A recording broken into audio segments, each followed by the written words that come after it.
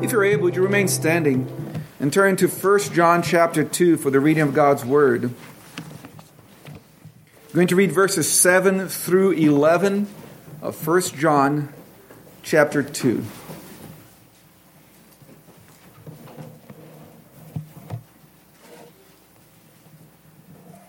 First John chapter 2, starting at verse 7, this is the word of our Lord. Brethren, I write no new commandment to you, but an old commandment which you have had from the beginning. The old commandment is the word which you heard from the beginning. Again, a new commandment I write to you, which thing is true in him and in you, because the darkness is passing away, and the true light is already shining. He who says he is in the light and hates his brother is in darkness until now. He who loves his brother abides in the light, and there is no cause for stumbling in him. But he who hates his brother is in darkness and walks in darkness, and does not know where he is going, because the darkness has blinded his eyes. This is the word of our Lord. Let us pray. Father, thank you for your word. We pray that you would bless the preaching of it. We pray that you would send your Spirit to convict us of anything we need to be convicted of, and to point us to Christ for forgiveness and for growth. For us in Jesus' name, amen. Please be seated.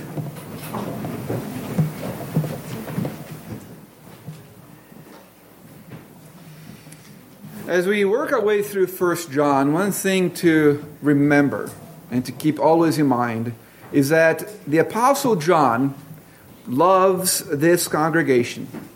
And he wants them to have true assurance of faith. His desire is for them to know that they know Jesus Christ. He wants them to know that their faith is real. And he wants them to know that because he loves them. Look at how he calls them brethren, or better yet, beloved, in verse 7. In our translation, New King James says the verse 7 starts with the word brethren. There's a textual variant there where it should actually be the word beloved. So if you have an ESV or another translation, you're going to have beloved there. And it shows that John loved the people in this church.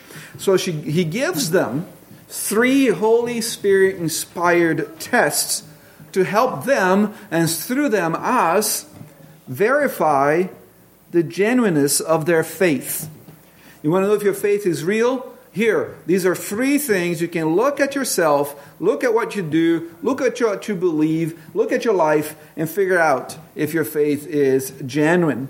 The very first test, we looked at it last week, and because John repeats himself so much, we're going to come back to it at some point as we go through the epistle, is found in verse 3 of chapter 2. John says, now, by this we know that we know him if we keep his commandments. So test 1 is, do you obey the word of God? You want to know if your faith is genuine? Do you obey the word of God? Today we're going to look at the second test he gives us in verses 9 and 10. And the test is this: do you love the brethren? Look what he says in verses 9 and 10. He who says he is in the light and hates his brother is in darkness until now. He who loves his brother abides in the light, and there is no cause for stumbling in him. And then the third test, it's going to be a while before we get to it, is do you believe in the right Jesus?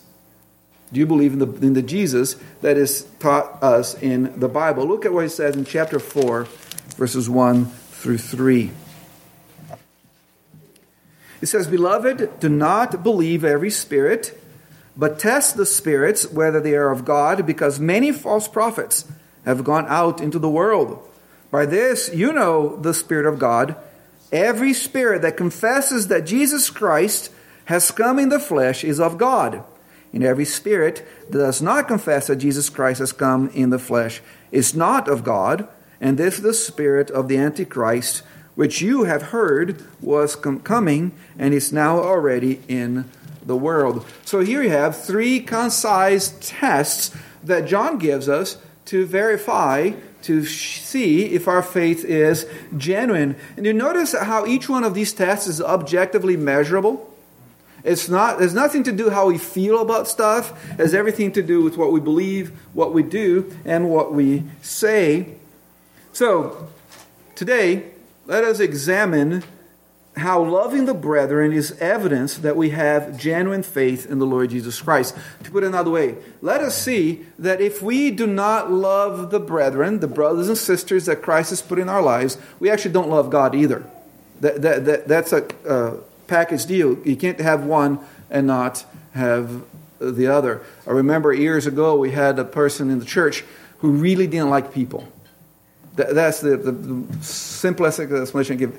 He really didn't like people, but he also held the scriptures in high regard, and he knew that the Bible told him that if his faith was real, he needed to love people. You know how he got around?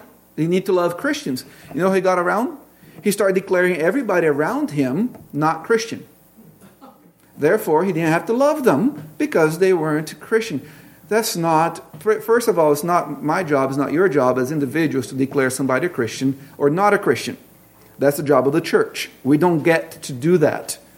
And we don't look for ways around obeying God's word. We look for ways into obeying God's word. And notice that John starts here with this new commandment that was old, or this old commandment that was new in verses 7 and 8. He says, "Brethren, or beloved, I write to no new commandment to you, but an old commandment which you have had from the beginning. The old commandment is the word which you heard from the beginning. Again, a new commandment I write to you, which thing is true in him and in you, because the darkness is passing away, and the true light is already shining." The commandment that John is referring to has been with them since the beginning. He says that in verse 7.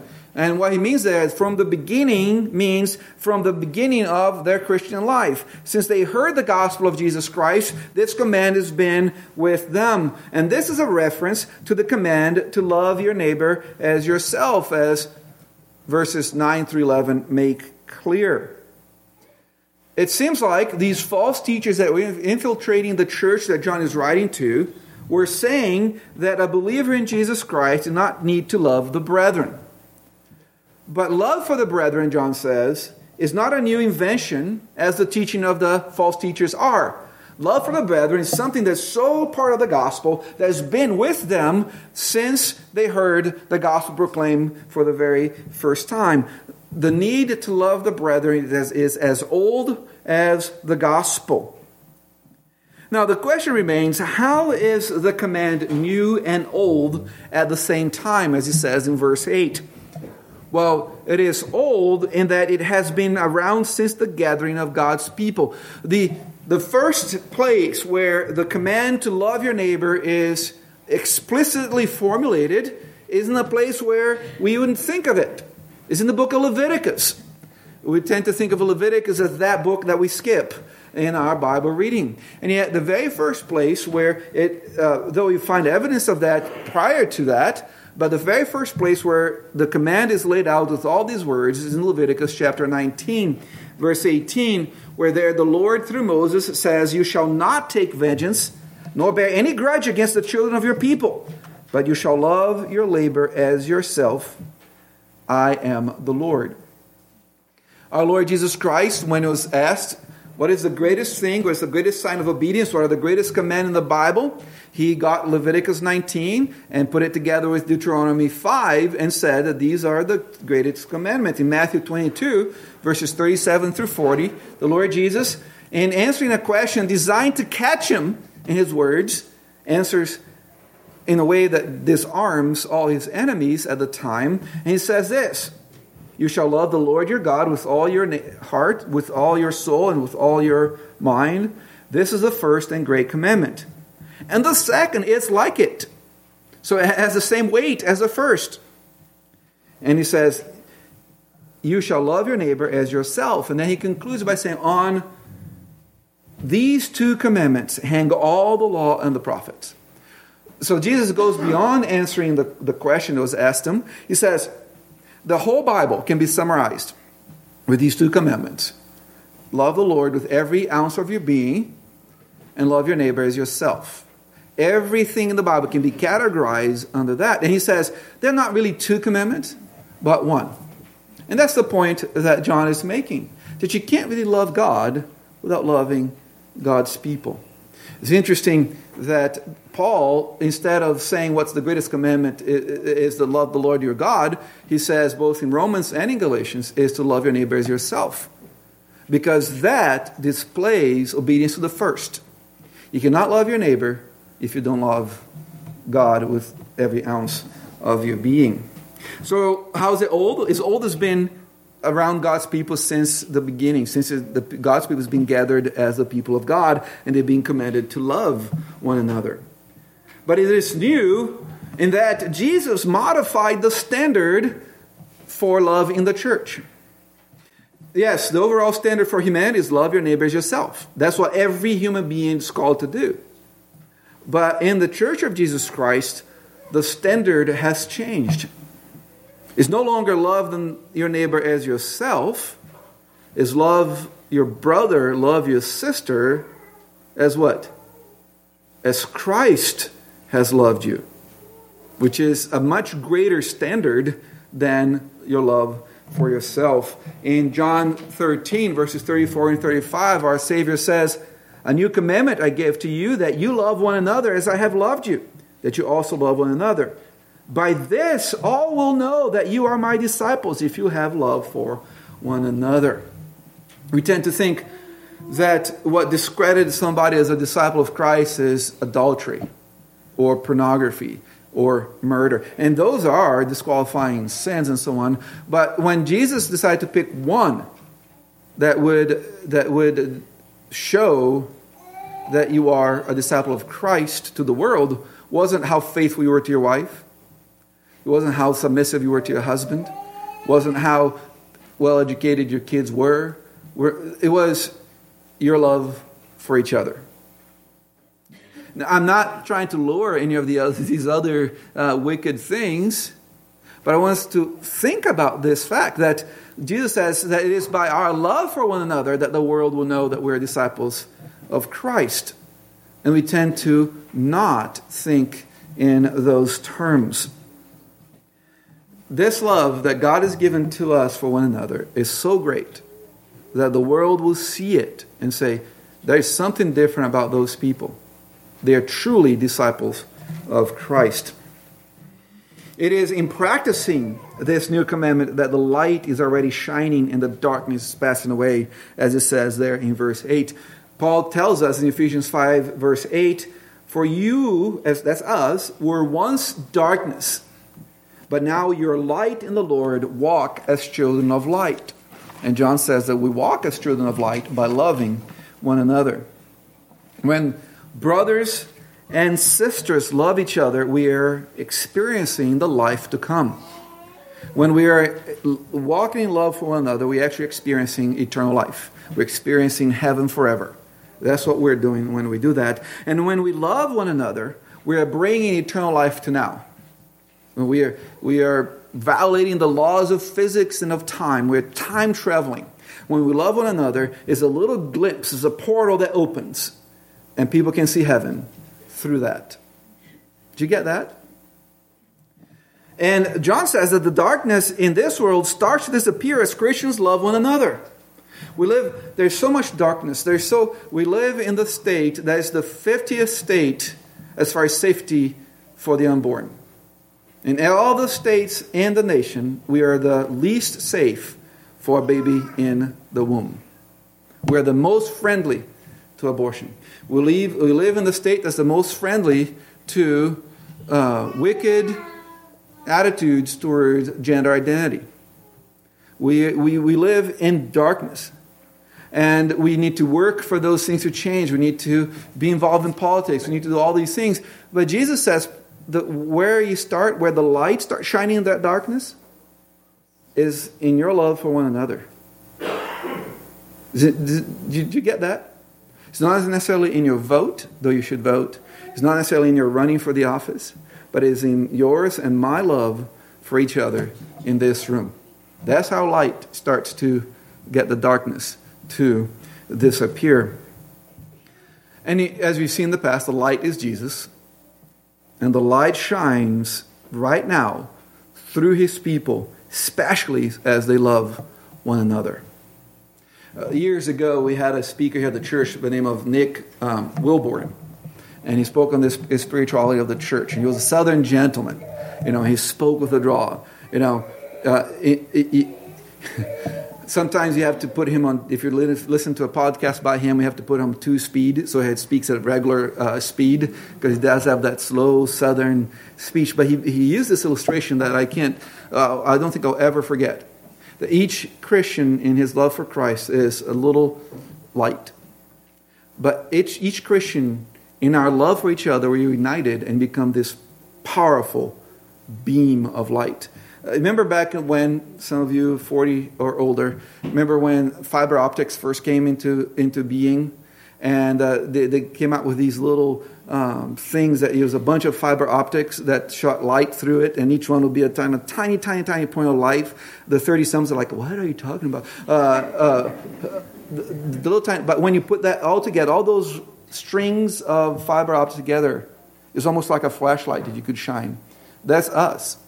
That's how light is dispersed, how darkness is dispelled, as we together, because of our love for Christ, love one another. We're united in that light shines and darkness is dispelled that way. As we think about love, and as we move into verses 9 through 11, let me give you a definition of love that's based on the 55 plus one another's of the New Testament. And it's not my definition of love, it's Paul Tripp's definition of love. But I think he summarized well all the different ways that the Bible speaks of love for one another, especially in the New Testament. He says this: love is willing self-sacrifice. So that's the first element of love, willing self-sacrifice for the good of another. So willing self-sacrifice for the good of another, that does not require reciprocation. That is, we're not doing to get something out of, or that the person being loved is deserving. So our love for one another is not based on what others have done for us, or the other person being shown worthy of our love, but solely because of Christ's love for us. That's the motivation for our love for one another. So, as we move to verses 9 through 11, John explicitly says that loving the brethren shows the genuineness of our faith. And this is such an important aspect of the Christian life that one cannot claim faith in Christ and not love his or her brothers and sisters. That's an impossibility. Look at verse 9. He who says he is in the light and hates his brother is in darkness until now. For John, there's only 2 possibilities, love or hate. There's no neutrality. You either love the brethren or you hate the brethren. The Bible doesn't allow for indifference towards the brethren. That doesn't exist. It's outside of biblical category. And last week, as you know, I need to state the obvious. Brother here is not a biological sibling, but one who is a brother or sister through faith in Christ. John makes that very clear throughout the book. Commentator and New Testament scholar F.F. Bruce says, no one is allowed to imagine that he can get away with a claim to be a lover of God on the ground that this is an inward attitude invisible to other men. So he says, what's F.F. Bruce saying here? Say, you know what? Somebody might say, yes, I love God and I love the brethren in my heart. And yet, there's no evidence of that anywhere. Do you know what John calls you, if that's how you believe? A liar. That's the theological term for somebody who says that. It is an impossibility to have that there. To say that you are in the light of Christ, but not show it in love for the brethren, is to actually live in darkness, according to verse 9. Again, another New Testament scholar says, to walk in the light is to love one's brother. And God's love will express itself in concrete actions. If these are missing, it is not because love can be neutral or can exist unexpressed. Love unexpressed is not love at all. Love has no neutral capabilities. When it is absent, hate is present. Plato had developed the idea that the highest form of love is the unexpressed form of love. Is the love from a distance. In our language that came in the expression Platonic love, love from a distance, love unexpressed. According to the Bible, that's not love at all. That's not how love exists. And he says that if there's no evidence of love for the brethren, then you are walking in darkness. The Lord Jesus spoke of such a man in the Sermon in the Mount, where it says that darkness, his eye, he thinks he's in the light, but his eyes are dark, and he lives in darkness, and great is that darkness he lives in. Brothers and sisters, the unconverted eye will not see the brethren as the object of love. The unconverted eye, the eye that's pushed by a heart that's not changed by the Spirit of God, will not see the people around them as those who should be loved by them. They will see them as objects to something, means to get something else, but never as the object of simple love for them. And John says in verse 10, and as we love each other, we help others not to stumble. Look at verse 10. He who loves his brother abides in the light, and there is no cause for stumbling in him. When other Christians see us not loving one another, they stumble. When the world sees us not loving one another, they stumble. But when we love one another, we don't cause stumble to people. We don't put that obstacle in their way to faith in Jesus Christ. And in verse 11, John says that no matter what other actions are there, if love for the brethren is not there, the only thing left is darkness. Look what he says. He says, but he who hates his brother is in darkness and walks in darkness and does not know where he is going because the darkness has blinded his eyes.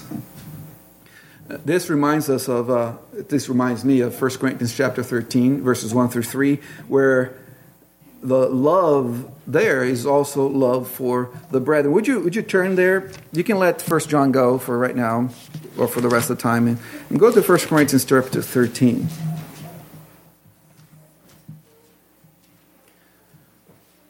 Paul is not talking about marital love, though it applies to marital love. He's not talking about love for God, though this applies to love for God, but he's talking about love for the brethren. He puts chapter 13 strategically, obviously, between 12 and 14. In chapter 12, people are fighting about speaking in tongues. In chapter 14, people are fighting about prophecy. And they're saying, see, which gift is better, Paul? And Paul says, well, let me tell you, the better is that you love one another. That's what you should be doing. So he's describing love for the brethren. And he says that if we do all kinds of amazing things and yet don't love one another, all these amazing things are meaningless. Look at verses 1 through 3. Though I speak with the tongues of men and of angels, but have not love, I have become sounding brass or a clanging cymbal. Think of that for a moment. The most amazing work that you can do, claiming to be for Christ, if you don't love the person next to you, all that comes across as bang, bang, bang, bang, bang, bang, and how annoying that is. And then he continues in verse 2, and though I have the gift of prophecy and understand all mysteries of all knowledge, and though I have all faith so that I could remove mountains but have not love, I am nothing. Notice that he doesn't say, I have nothing. He says, I am nothing. And then in verse 3, and though I bestow all my goods to feed the poor, and though I give my body to be burned, but have not love, it profits me nothing. So he's talking about all these amazing things that we can do, and so on, and yet if we don't love the person next to us, they're meaningless. As the author of Ecclesiastes would say, they're just vanity, or meaningless, just vapor. They contribute nothing. there's a great importance of love in the life of the church and the life of the believer. Love gives meaning to all the other gifts that God gives us. In verses 1 through 3 of 1 Corinthians 13. Love is the only permanent gift. Look at verse 8 of chapter 13. Paul says, love never fails, but whether there are prophecies, they will fail. Whether there are tongues, they will cease. Whether there is knowledge, it will vanish away. Prophecy will fail, that is, they'll stop happening. Tongues will cease. Special revelations will cease to come, and they have ceased since the close of the canon of the New Testament. But love remains. Love is the greatest gift that God has given to His people for each other. And part of growing up in Christ is being satisfied with the full revelation of Jesus Christ in the Bible that tells us that we are to love one another. Look at verses 9 through 12 of chapter 13. He says, for we know in part, and we prophesy in part, but when that which is perfect has come, then that which is in part will be done away. When I was a child, I spoke as a child, and understood as a child. I thought as a child, but when I became a man, I put away childish things. For now we see in a mirror, dimly, but then face to face. Now I know in part, but then I shall know just as I also am known. So he tells the Corinthian church, instead of worrying and fighting about temporary gifts that God gave you for you to bless others with them, focus on the lasting principle of love. When you do that, Paul says this chapter, which was originally written to help church members stop fighting over who should have the preeminence in the church, becomes the most precious guide for every relationship, and helps us express the love that God has called us to express to one another. And Paul tells us that love is the greatest principle because it will be in force forever. Look at verse 13. And now abide faith, hope, and love, these three. But the greatest of these is love. Why? Well, we now walk by faith, but when Christ comes back, and for all eternity, our faith will become sight, and it will no longer be there. So there will be a time where faith is gone, no longer needed. We now walk in hope, that is, in the confident expectation that all the promises of the gospel will come true. But in the age to come, hope will not be necessary because all the promises will have been fulfilled. So hope is gone. In a good way. Just because it's not needed anymore. But forever, we will walk in love for our Lord and our brothers and sisters. That's going to be a characteristic of heaven. And if you're a citizen of heaven, it must be a characteristic of you at this point. So how do we love the brethren? That's the remaining of our time. How do we love the brethren? We just learned this morning that Chrysostom was a great preacher because he made things practical. And if you're in Sunday school, you should be, because it's good for you and we love you. So we want you to be there. So how do we love the brethren? There are two passages that will help us think about this. But I want you to listen this way, okay? There will be a temptation for you to listen to what I'm saying and then think of ways that I haven't mentioned today and how you should love the brethren.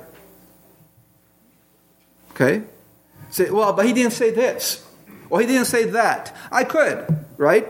But I think about 1 o'clock you'd be leaving the building and be upset with the sermon being so long. So don't listen for the things I'm not saying. Listen for the things that I'm saying. And if you do that, there's going to be enough here to help you be busy this week. Focus on the things that I'm saying. There's enough to do here that you not need to worry about what I'm not saying here this morning.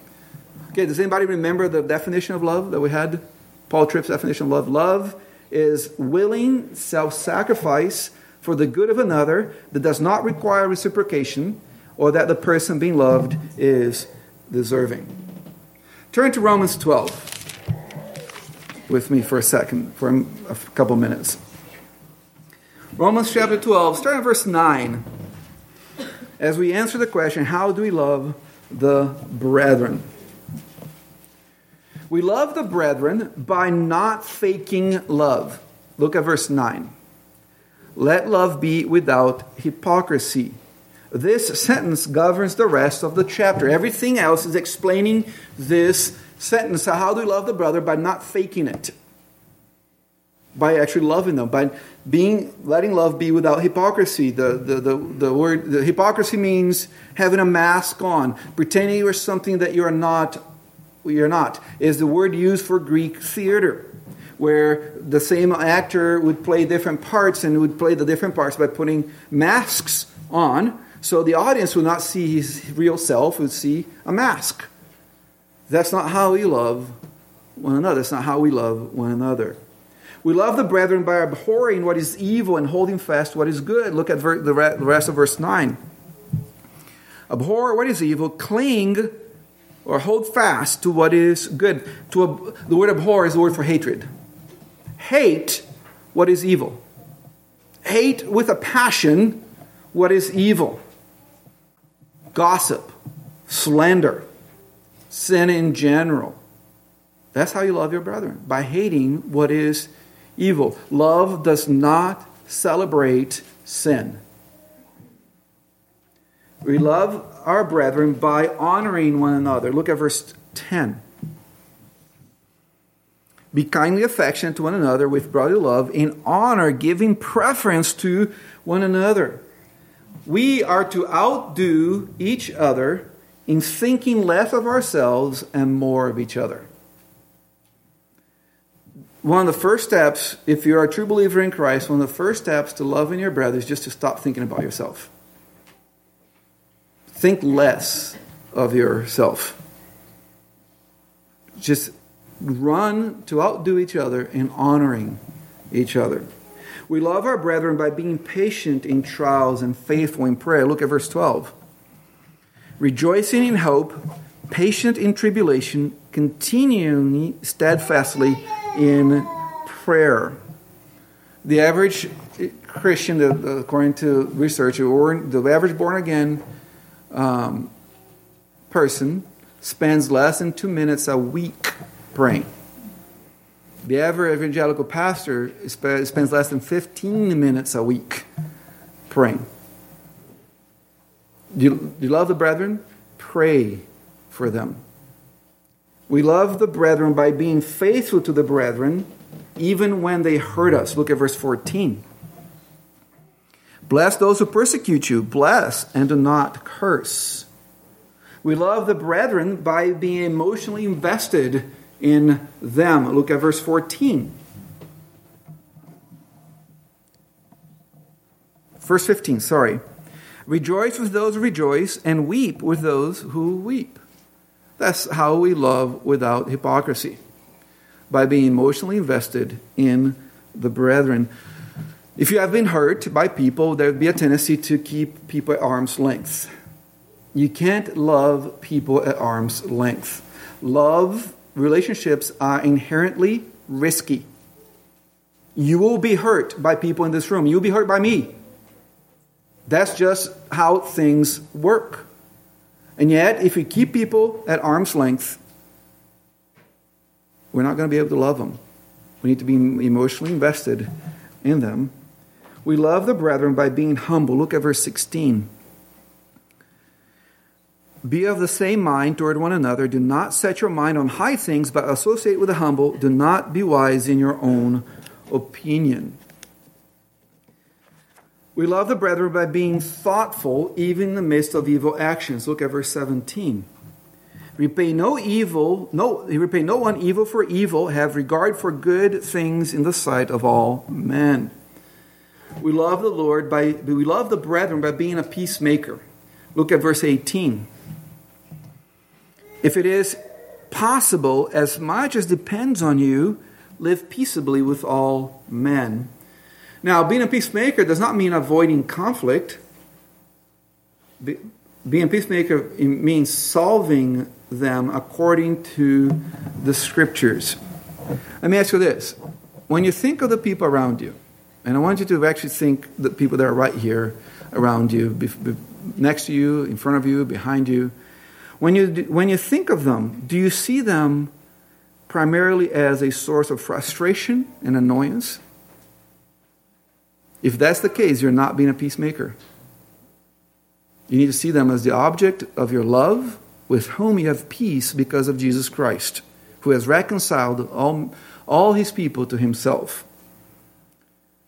If you're keeping track, number 10, we love the brethren by trusting that God will vindicate us so we don't have to. Instead of trying to get even, we just forget about it. God will take care of it. Look at verses 19 and 20. Beloved, do not avenge yourselves, but rather give place to wrath, for it is written, vengeance is mine, I'll repay, says the Lord. Therefore, if your enemy is hungry, feed him. If he is thirsty, give him a drink. For in so doing, you will heap coals of fire on his head. We love the brethren by overcoming evil with good. Verse 21. Do not be overcome by evil, but overcome evil with good. I was going to turn to another passage, but I won't. I'll give you two more, and you can check them out later. In James chapter 2, we said that James tells us that we love the brother by not showing partiality. By only associating, sometimes we have a tendency to only associate to those people that we think that either are like us or we can get something from them. That's not love. That's self-love. And then James tells us that we love the brethren providing for their physical needs. Right? True faith doesn't say, oh, brother, go, the Lord bless you, and then don't do anything about their needs when you have the ability to do that. All right, so, hope with me so far. Now I'm going to say something that is going to upset you. Okay? So are you ready for this? And you might say, that started like 30 minutes ago. Why are you giving that warning now? And I'll say this here because that's where we are, right? And the battle has to be fought where the war is, not some other place. And I'm not telling you to do one thing or another here, okay, other than love the brethren. These are not on my notes, but so we'll see how it goes here. We are a non-masking wearing group, right? We are adamant about it. How dare the government do this to us? They don't work, or whatever it is. But have you considered that there are brethren that think that's very important? Have you considered that there are brethren that are, stumbling sometimes because of somewhat what we say and what we do? So it may be that one of the ways we love the brethren is by wearing a mask. I'm not telling you to wear a mask or not, but it is a concrete example of something that we would prefer not to consider, right? Preacher, brother, as long as it's for a Slater County Baptist Church. But here in the Bible Presbyterian Church of Olympia, that's a very concrete way that we need to. It still might result in you're not wearing a mask, but if you have not thought that way, you've failed to love the brethren. Okay? Emails to andrewhoy@gmail.com if you have a problem with that last comment. So John says this. John says, if someone, in chapter 4, if someone says, I love God and hates his brother, he's a liar. For he who does not love his brother whom he has seen, how can he love God whom he has not seen? And this commandment we have from him, that he who loves God must love his brother also. So I'm asking you, where is your heart? Where is your heart? Is your faith real? Do you love the saints around you? Have you come to know the love of God in Jesus Christ that frees you to love others? Have you known him? Is Christ your Savior? Have you experienced that love that while you're still sinners, God poured the life of his Son out so that you could have life? Have you experienced that love that calls you a child of God? Behold, of man of love, the Father has shown to us that we should be called the sons of God. Have you known the love of God in Jesus Christ? Let us pray together. Father in heaven, thank you that you're a good God to us. Thank you that you have given us your word, and your word sometimes says difficult things for us, things that we don't want to do. Father, we pray that your Spirit be working in us, that we might obey you, that we might be thankful for the brethren, that we might love the brethren because we love you. Father, thank you that our love is a response to your love for us first in Jesus Christ. Give us grace to obey you, for asking in Jesus' name. Amen.